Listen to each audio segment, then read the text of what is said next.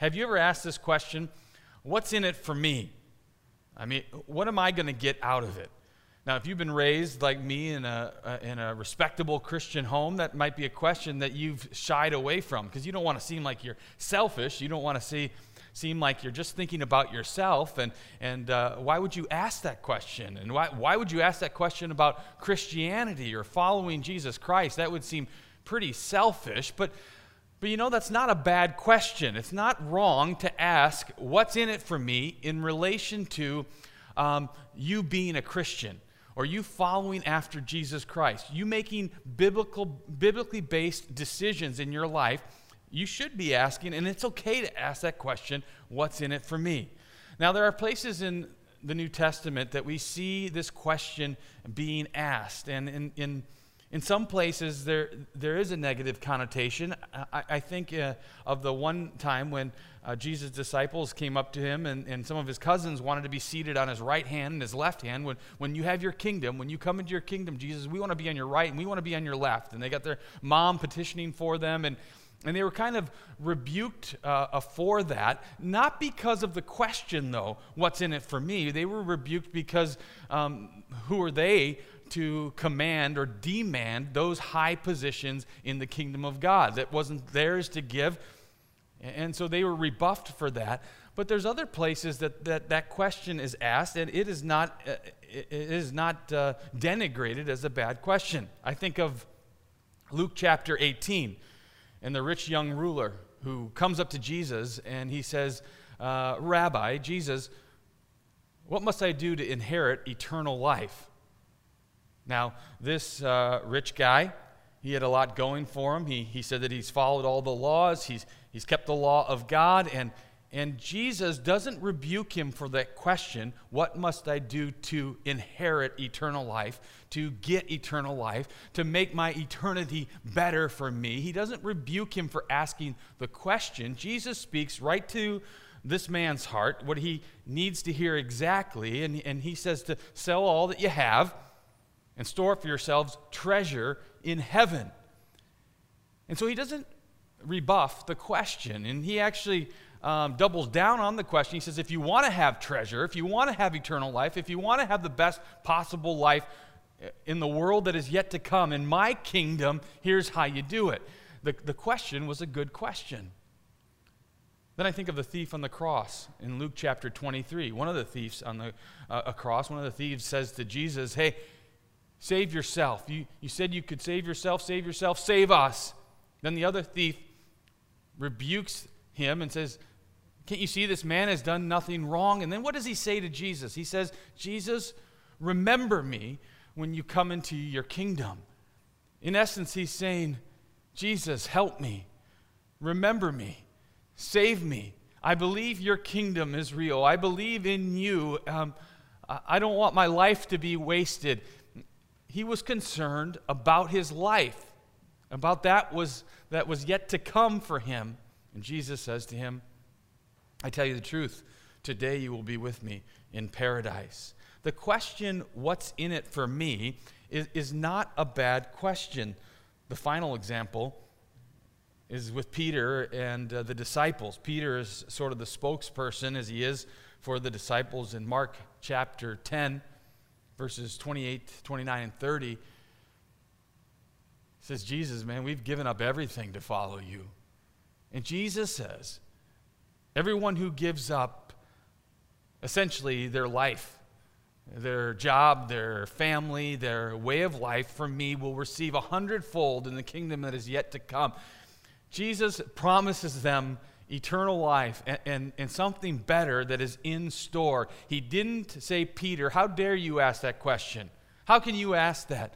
Actually, in other places, Jesus says to count the cost, to consider the cost. Asking that question, what's in it for me, is not a bad question. For those of you who seek to follow Christ with your life, you call yourself a Christian, you seek to make biblically based decisions in your life. For you young people who are saying, I'm going to commit to purity before I am married. I'm not going to give myself away sexually. You might be ridiculed for it. You might be scorned for it. But for you who make that Christ-like decision, for those of you who say, I will not pay back my enemy. I will pray for my enemy. And you live out the words and the teachings of Jesus. For those of you who are lied about and you're reviled and you're hated for Christ's sake, I'm here to tell you today that being a Christian is worth it.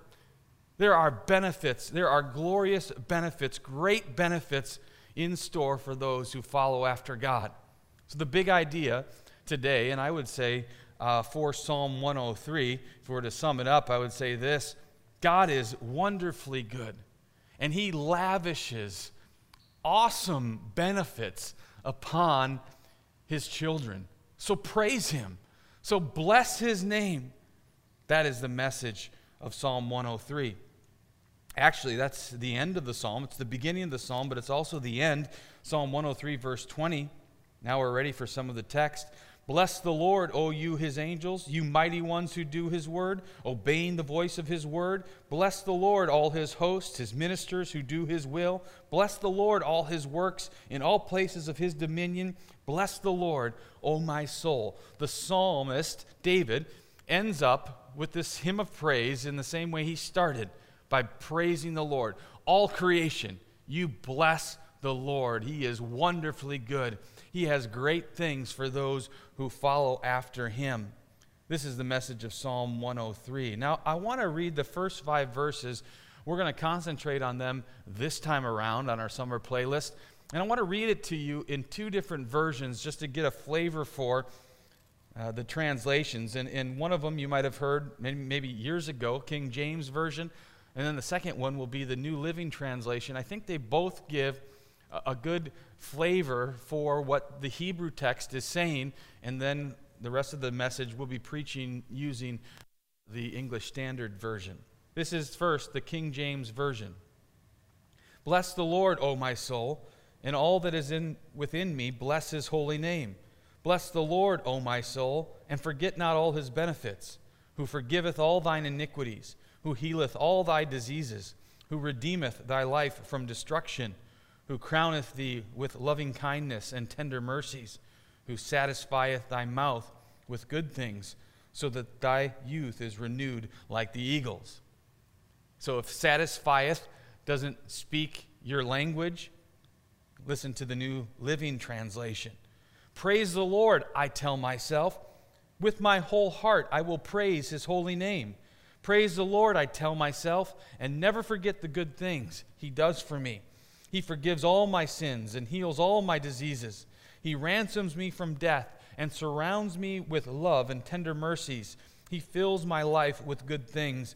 My youth is renewed like the eagles. The first thing I want to mention, and I'm going to pray and ask the Lord to speak to us today. The first thing I want to mention here is David is writing this psalm, and he's commanding himself to praise the Lord, or to worship God, to bless His holy name. And that's what I like that comes out in the New Living Translation. I tell myself, oh my soul. He's commanding himself. It's not always about feelings. Your walk with God is not dependent upon how you feel all the time. Here, David commands his own soul to praise the Lord. He's making a decision to worship and to honor and to magnify God. That's good news for some of us whose feelings will fluctuate at times. You can command yourself today. I'm inviting you to praise the God who gives great things to His children. Lord, we ask that you would bless our time now, as you already have been, to speak to us of your power, of your wonder, of your glory, of your love, of your redemption for your people, God. Thank you for your word. In Jesus' name, amen. So I want to list the 5 benefits that we see David list here in the first 5 verses, the benefits of following God. Psalm 103, verse 1, bless the Lord, O my soul, and all that is within me, bless His holy name. Bless the Lord, O my soul, and forget not all His benefits. Here they are. Here's the benefits. Number 1, who forgives all your iniquity. Forgiveness. That's the idea that everything can be okay.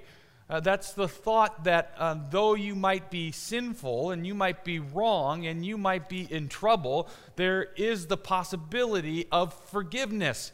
There is a possibility of being made right with the God of heaven and earth and the God who made you.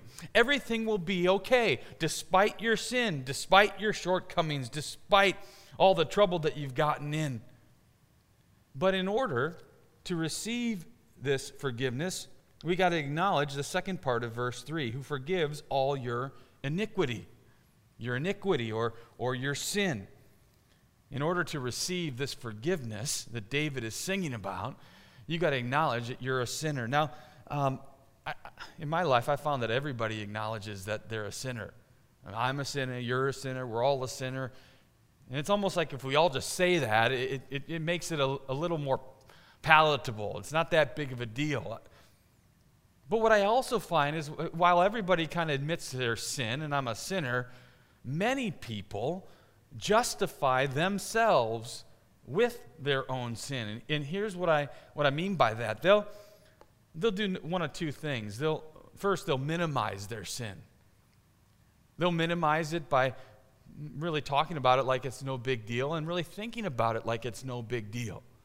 My sin's not that big of a deal. And how they get away with that in their mind and in their heart, I've done it, I've been there, is to say that I do a lot of good in my life that balances out the bad. Of course I'm evil, of course I'm sinful, but haven't you seen all the good I've done over here? And at the end of my life, I hope that the good that I do will outweigh the bad, and then God, if there is a God, will accept me. The thinking goes. It's a minimization of sin that justifies themselves before God.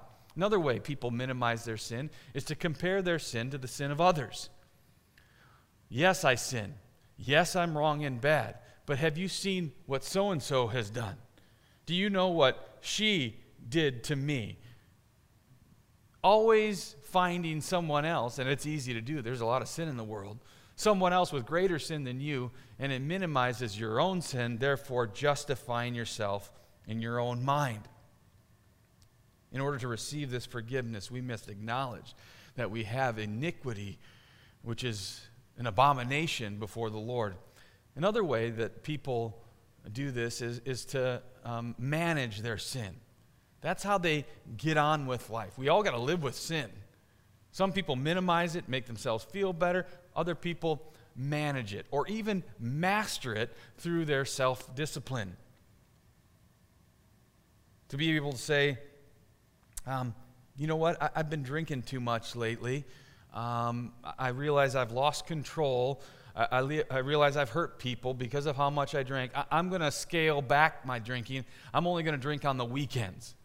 Or, I get in trouble with mixed drinks, so I'm just going to shift over to beer for a while or to wine for a while. And there's a management of sin. Now, don't hear me. I'm not saying it's a sin to drink alcoholic beverages, but I think some of you who have struggled with drinking before, you know what I'm saying. It's the management of it that you think you're going to be okay if I manage it. Boy, I have a lying tongue. I have an inclination within me to speak of other people. And I'm going to see if I could cut that back a bit. I'm going to commit myself to not speak about others. And there's a self-discipline. It's a management of sin that makes sin palatable to us and justifies us in our own mind before God. We need the forgiveness that only God gives. He is the God, praise His name, that forgives us of all our iniquity. Our sin is a serious problem. In Psalm 25, verse 11, David says this, "For your name's sake, O Lord, pardon my guilt, for it is great." For it is great. David knew his sin. He was acquainted with sorrow. And he speaks about how great his sin is in Psalm 130, verse 3 and 4.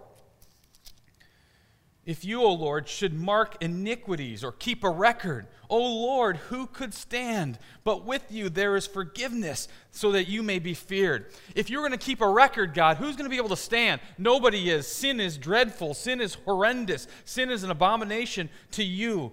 Who could stand before it? Back to our Psalm 103, who forgives all your iniquities. Then down in verse 12, he's going to unpack this a little bit. How does God forgive us? As far as the east is from the west, so far does he remove our transgressions from us. Instead of keeping a record of wrongs, here's the picture of our God. He takes our wrongs, our sins, our iniquities away from us as far as the east is from the west. How far is that? That's a long ways. That's a great distance. That's gone. That's removed. And we know that he does this by his atoning sacrifice, his propitiation on the cross of Calvary through the Lord Jesus Christ. In Colossians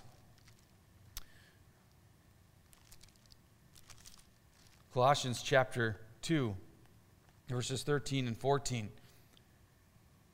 And you who were dead in your trespasses and the uncircumcision of your flesh, God made alive together with him, it's Jesus, having forgiven us all our trespasses by canceling the record of debt that stood against us with its legal demands. This he set aside, nailing it to the cross. It's the cross of Jesus Christ which provides the basis for our justification, for our forgiveness, for our salvation. In Colossians 1, verse 13, says he has delivered us from the domain of darkness and has transferred us to the kingdom of his beloved Son, in whom we have redemption, the forgiveness of sins. Forgiveness of sins comes only through the Lord Jesus Christ. It's the great exchange. It's Jesus, the man who knew no sin, became sin for us. He died on the cross of Calvary. Jesus, in my place, the gospel in 4 words, so that if you would believe in him, you would not perish but have everlasting life. He died and he bore your sin on the cross so that you might receive his own righteousness, the righteousness of God that he gives to you, so that you could stand before God as a justified, forgiven sinner because of the cross of Jesus Christ. It's the glorious gospel. Jesus in my place. John Stott, in his book, The Contemporary Christian, writes that not long before she died in 1988, in a moment of surprising candor on television, Margarita Lasky, one of our best-known secular humanists and authors and novelists, said, quote, "What I envy most about you Christians is your forgiveness. I have nobody to forgive me." What a glorious God we serve. What a great benefit. What's in it for me? Forgiveness of your sins. Freedom from a guilty conscience. God will forgive your sin if you come to him, admit your sin, turn, repent, believe on the Lord Jesus Christ. In his book, Lee, The Last Years, Charles Flood reports that after the Civil War, Robert E. Lee visited a Kentucky lady who took him to the remnants of a grand old tree that was in front of her house. There she bitterly cried that its limbs and trunk had been destroyed by federal artillery fire. She looked to Lee for a word condemning the North, or at least sympathizing with her loss. After a brief silence, Lee said, "Cut it down, my dear madam, and forget it. It is better to forgive the injustices of the past than to allow them to remain. Let bitterness take root and poison the rest of our life." Oh, that we as God's people would practice the forgiveness that we have so received, that we would forgive like we've been forgiven. If you miss the rest of the message and you're just tuning in and you hear this, I want you to know that you can be forgiven of all your sins. It's not too late. As long as you have breath, there's hope. You can come to God. You can turn to him by faith and be forgiven for all of your sins, the past, the present, the future, by turning to Jesus Christ in faith. The benefits of following God, forgiveness. That's a big one, huh? Forgiveness. Psalm 103, verse 2, "Bless the Lord, O my soul, and forget not all his benefits, who forgives all your iniquities, and then the second one, who heals all your diseases. Healing. God heals all your diseases. God's not at the mercy of cancer. God doesn't cower at the thought of COVID. God is our healer. He is the God who heals, Jehovah Rapha. In Exodus 15:26, he is called this, the God who heals. When he promises to heal the nation of Israel and to protect them from all the plagues that he gave to the nation of Egypt.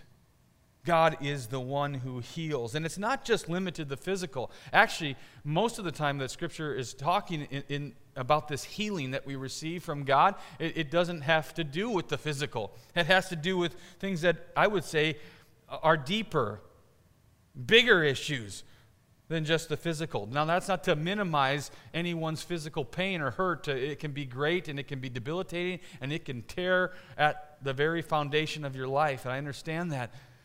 But there is a greater healing that needs to take place. It's the healing of the heart. It's the healing of the soul and of the mind. In Psalm 147, verse 3, psalmist writes that God heals the brokenhearted and binds up their wounds. In Isaiah 30, verse 26, we read that God heals the bruises and the wounds that he inflicted. You mean our God inflicts some wounds and some bruises at times? It's part of the process of sanctification. But he promises to heal and to bind up those wounds and to bind and to mend those bruises. Hosea 6, verse 1. Come, let us return to the Lord, for he has torn us, that he may heal us. He has struck us down, and he will bind us up. If God allows, if God inflicts wounds and inflicts pain, he promises to bind up. He promises to heal. He promises to restore. In the New Testament, Jesus is the great physician. Mark 2:17, he didn't come for people who didn't need a physician. He didn't come for people that weren't sick. He came for the sick. He came to heal the sick. In Matthew chapter 8, verse 14 and following, we read this as he fulfills the words of the prophets. And when Jesus entered Peter's house, he saw his mother-in-law lying sick with a fever. He touched her hand, and the fever left her, and she rose and began to serve him. That evening they brought him many who were oppressed by demons, and he cast out the spirits with a word and healed all who were sick. This was to fulfill what was spoken by the prophet Isaiah. He took our illnesses and bore our diseases. That's our Lord Jesus Christ, the great physician. Now, what if he doesn't heal? What if God does not heal? Here he is the one, and we're praising his name. We're singing a song with David in Psalm 103. What if he doesn't come through with healing? Keep trusting. Keep hoping. Keep asking. Let me just be pastoral. Keep pleading with the Lord. He will heal you. It may be next week. It may be in the life that is to come, but there is a healing that is promised to you. One of my favorite quotes from a Puritan is from Thomas Goodwin, who says that God has a multitude of all kinds of mercies. As our hearts and the devil are the father of a variety of sins, so God is a father of a variety of mercies. There is no sin or misery, but God has a mercy for it. He has a multitude of mercies for every kind. As there are a variety of miseries which the creature is subject unto, so he has in himself a shop, a treasury of all sorts of mercies, divided into several promises in the Scripture, which are but as so many boxes of this treasure, the caskets of the variety of mercies. If your heart be hard, his mercies are tender. If your heart be dead, he has mercy to liven it. If you be sick, he has mercy to heal you. If you be sinful, he has the mercies to sanctify and to cleanse you. Our God, Jehovah Rapha, he is our healer. The benefits of following God: forgiveness, healing. Third one, verse 4, who redeems your life from the pit. Why, David, are we to praise the Lord? Why are we to bless him? Why are we commanding ourselves to do it? Because God promises redemption for his people. God redeems your life from the pit. You were dead in your sins. You were stuck in the miry clay. You were stuck in the pit of disease and despair when God reached down and he plucked you out. He redeemed you. He saved you. Pat Morris Neff, he was president of the Southern Baptist Convention many years ago. Before that, he was president of Baylor University. And before that, he was the governor of the great state of Texas from 1921 to 1925. During that time of him serving as governor, he went and he visited the state's penitentiaries. And he would go and he would evaluate how things were going in the prison system of his state. And he would talk to the prisoners there. And then he would say to them, I'm going to stick around afterwards. If you want to talk to me, you can come talk to me. I'd be happy to hear about how things are here and how you're doing. And so he would stay. He reported that inmate after inmate after inmate came up to him and told him how they had been wrongfully accused, how they were there unjustly, how they didn't deserve to be in prison, how they didn't deserve the treatment that they had, that they wanted to be free and to seek freedom. But there was one man that came up to him, and he said to the governor, he said that he was there justly. He had committed the crime, he deserved the punishment, and he had served many, many years in prison, and it was the just and the right thing. But he said that during that time, God has changed his heart. He said during that time, he had been rehabilitated, and he had hoped for the day that he could get another chance. Well, Governor Neff at that time pardoned that man. The main reason was because this man realized the severity of his sin, and he longed for redemption. This is like our God. He forgives, he heals, he redeems us from the pit. Verse 4, who crowns you with steadfast love and mercy. This is the fourth one. This is loyal love, hesed in the Hebrew. God takes us out of the pit, he takes us out, and then he bestows upon us his loyal love, his hesed. Now, it's a Hebrew word, and I just got to give you a little bit of a disclaimer about my Hebrew. My Hebrew is no good. I graduated from one of the top seminaries in the country, in the world. That's what they tell me anyway, Trinity Evangelical Divinity School. And they said when I graduated with my Master of Divinity degree that I was proficient in the biblical languages. So I was proficient in Koine Greek, the language of the New Testament, and I was proficient in the Old Testament Hebrew. Now, I was kind of mediocrely proficient in the New Testament Greek, okay? But in the Old Testament, I was not proficient at all. My first semester at Trinity studying Hebrew, I came into the class and my professor was a Korean professor, doctoral student. And he had a thick accent. He didn't speak very good English.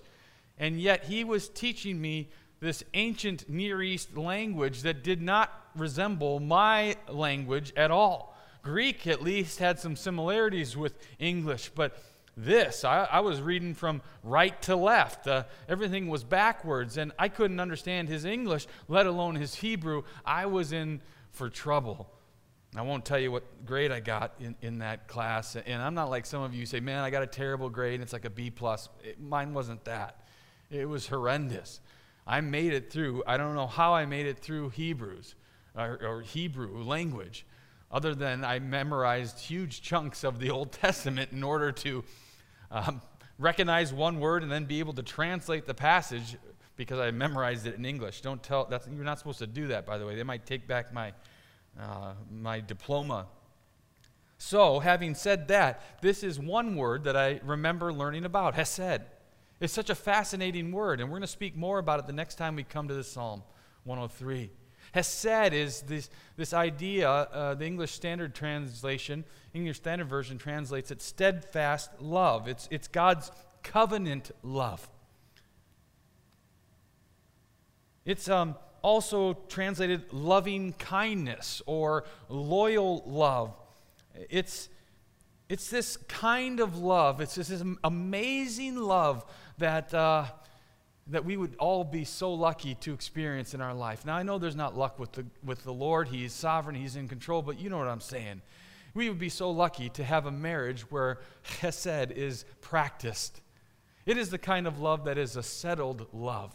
It's a kind of love that is not dependent on emotions or feelings. It is the kind of love that is not even dependent upon the person's actions who is receiving the love. This is a settled love, a decided upon love, a love that is not changing, a love that is not going anywhere, a powerful love, a love above all things, a love that puts the best construction on the person. This is God's steadfast love, His hesed love, and this is what? This is an amazing benefit. Hope you find that in your marriage. Hope you find that in friendship. Micah 7:18, we read this scripture that uses this word. Hesed, who is a God like you, pardoning iniquity and passing over transgression for the remnant of his inheritance. He does not retain his anger forever because he delights in steadfast love. There it is, Hesed. He doesn't remember our sin. He delights in this glorious covenantal love. It's also used here in verse 8 and verse 11 and verse 17. Here in verse 11, it says, "For as high as the heavens are above the earth, so great is his steadfast love," Hesed, toward those who fear him. So how great is this love? How awesome is this love that he crowns us with, the steadfast love? It's as awesome, it's as powerful, it's as great, it's as high as the heavens are above the earth. I'm a nerd and I like to study different things, science, and the universe is an amazing thing. And light moves fast. It moves at the speed of 186,000 miles per second. That is the speed of light. And so light travels in 1 year 6 trillion miles. Okay, stick with me here. The closest star besides the sun is 4.2 light years away. That's 25 million miles. Some stars that you see in the sky, by the way, are 2,000 light years away. So how far is that? Well, if you get on an airplane and you fly across the U.S., it'll take you 5 hours, 5.5 hours to fly across the U.S. You are on that same jet airliner, you go around the world, it'll take you 2 days. If you take that jetliner and you fly toward the sun, it would be a bad move to do that, but it would take you 20 years to get to the sun. If you were to fly in that airplane to that nearest star, which is 4.2 light years away, it would take you 52 million years, and that's the closest star in the heavens. As high as the heavens are above the earth, that's how great his love for you is. Growing up in a pastor's home, I had the great opportunity to go along with my dad on pastoral visits. And I remember going to the house of a man named Art Larson. Art was a farmer. He lived out on the farm. I remember going in, and Dad was talking to Art, and I was sitting there. I was looking at Art, but then my eyes were taken to the little end table next to where he was sitting, and there was a big bowl of mints in that jar. And these are the mints. I don't really see them that often anymore. They're like the white mints, little oval-shaped white mints. Some of the fancy ones have like green gel in the middle, a little extra minty kick in there. I think those were those ones, and I really wanted one. Well, Art saw me.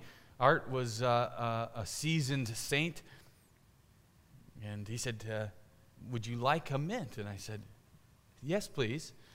And he held the bowl out to me, and I went and I grabbed one mint and took it. And Art said, "Take a whole handful." Oh, that's just what this little boy needed to hear.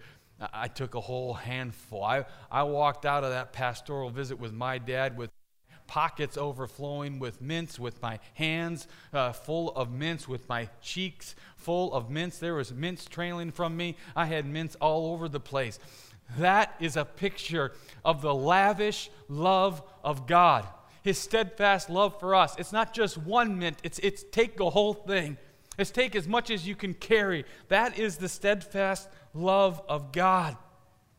That's why Paul can write in Romans 8:38 that I am convinced that neither life, nor death, nor angels, nor demons, nor height, nor depth, nor the present, nor the future, nor anything in creation can separate us from the love of God, which is in Christ Jesus, our Lord. Receive this love, this hesed love. It is for you. It's one of the benefits of being a child of God. Last one, here we go. Last benefit, number 5, satisfaction. Satisfaction. Who satisfies you? God satisfies you with good, so that your youth is renewed like the eagles. We all have a God-shaped hole in our life.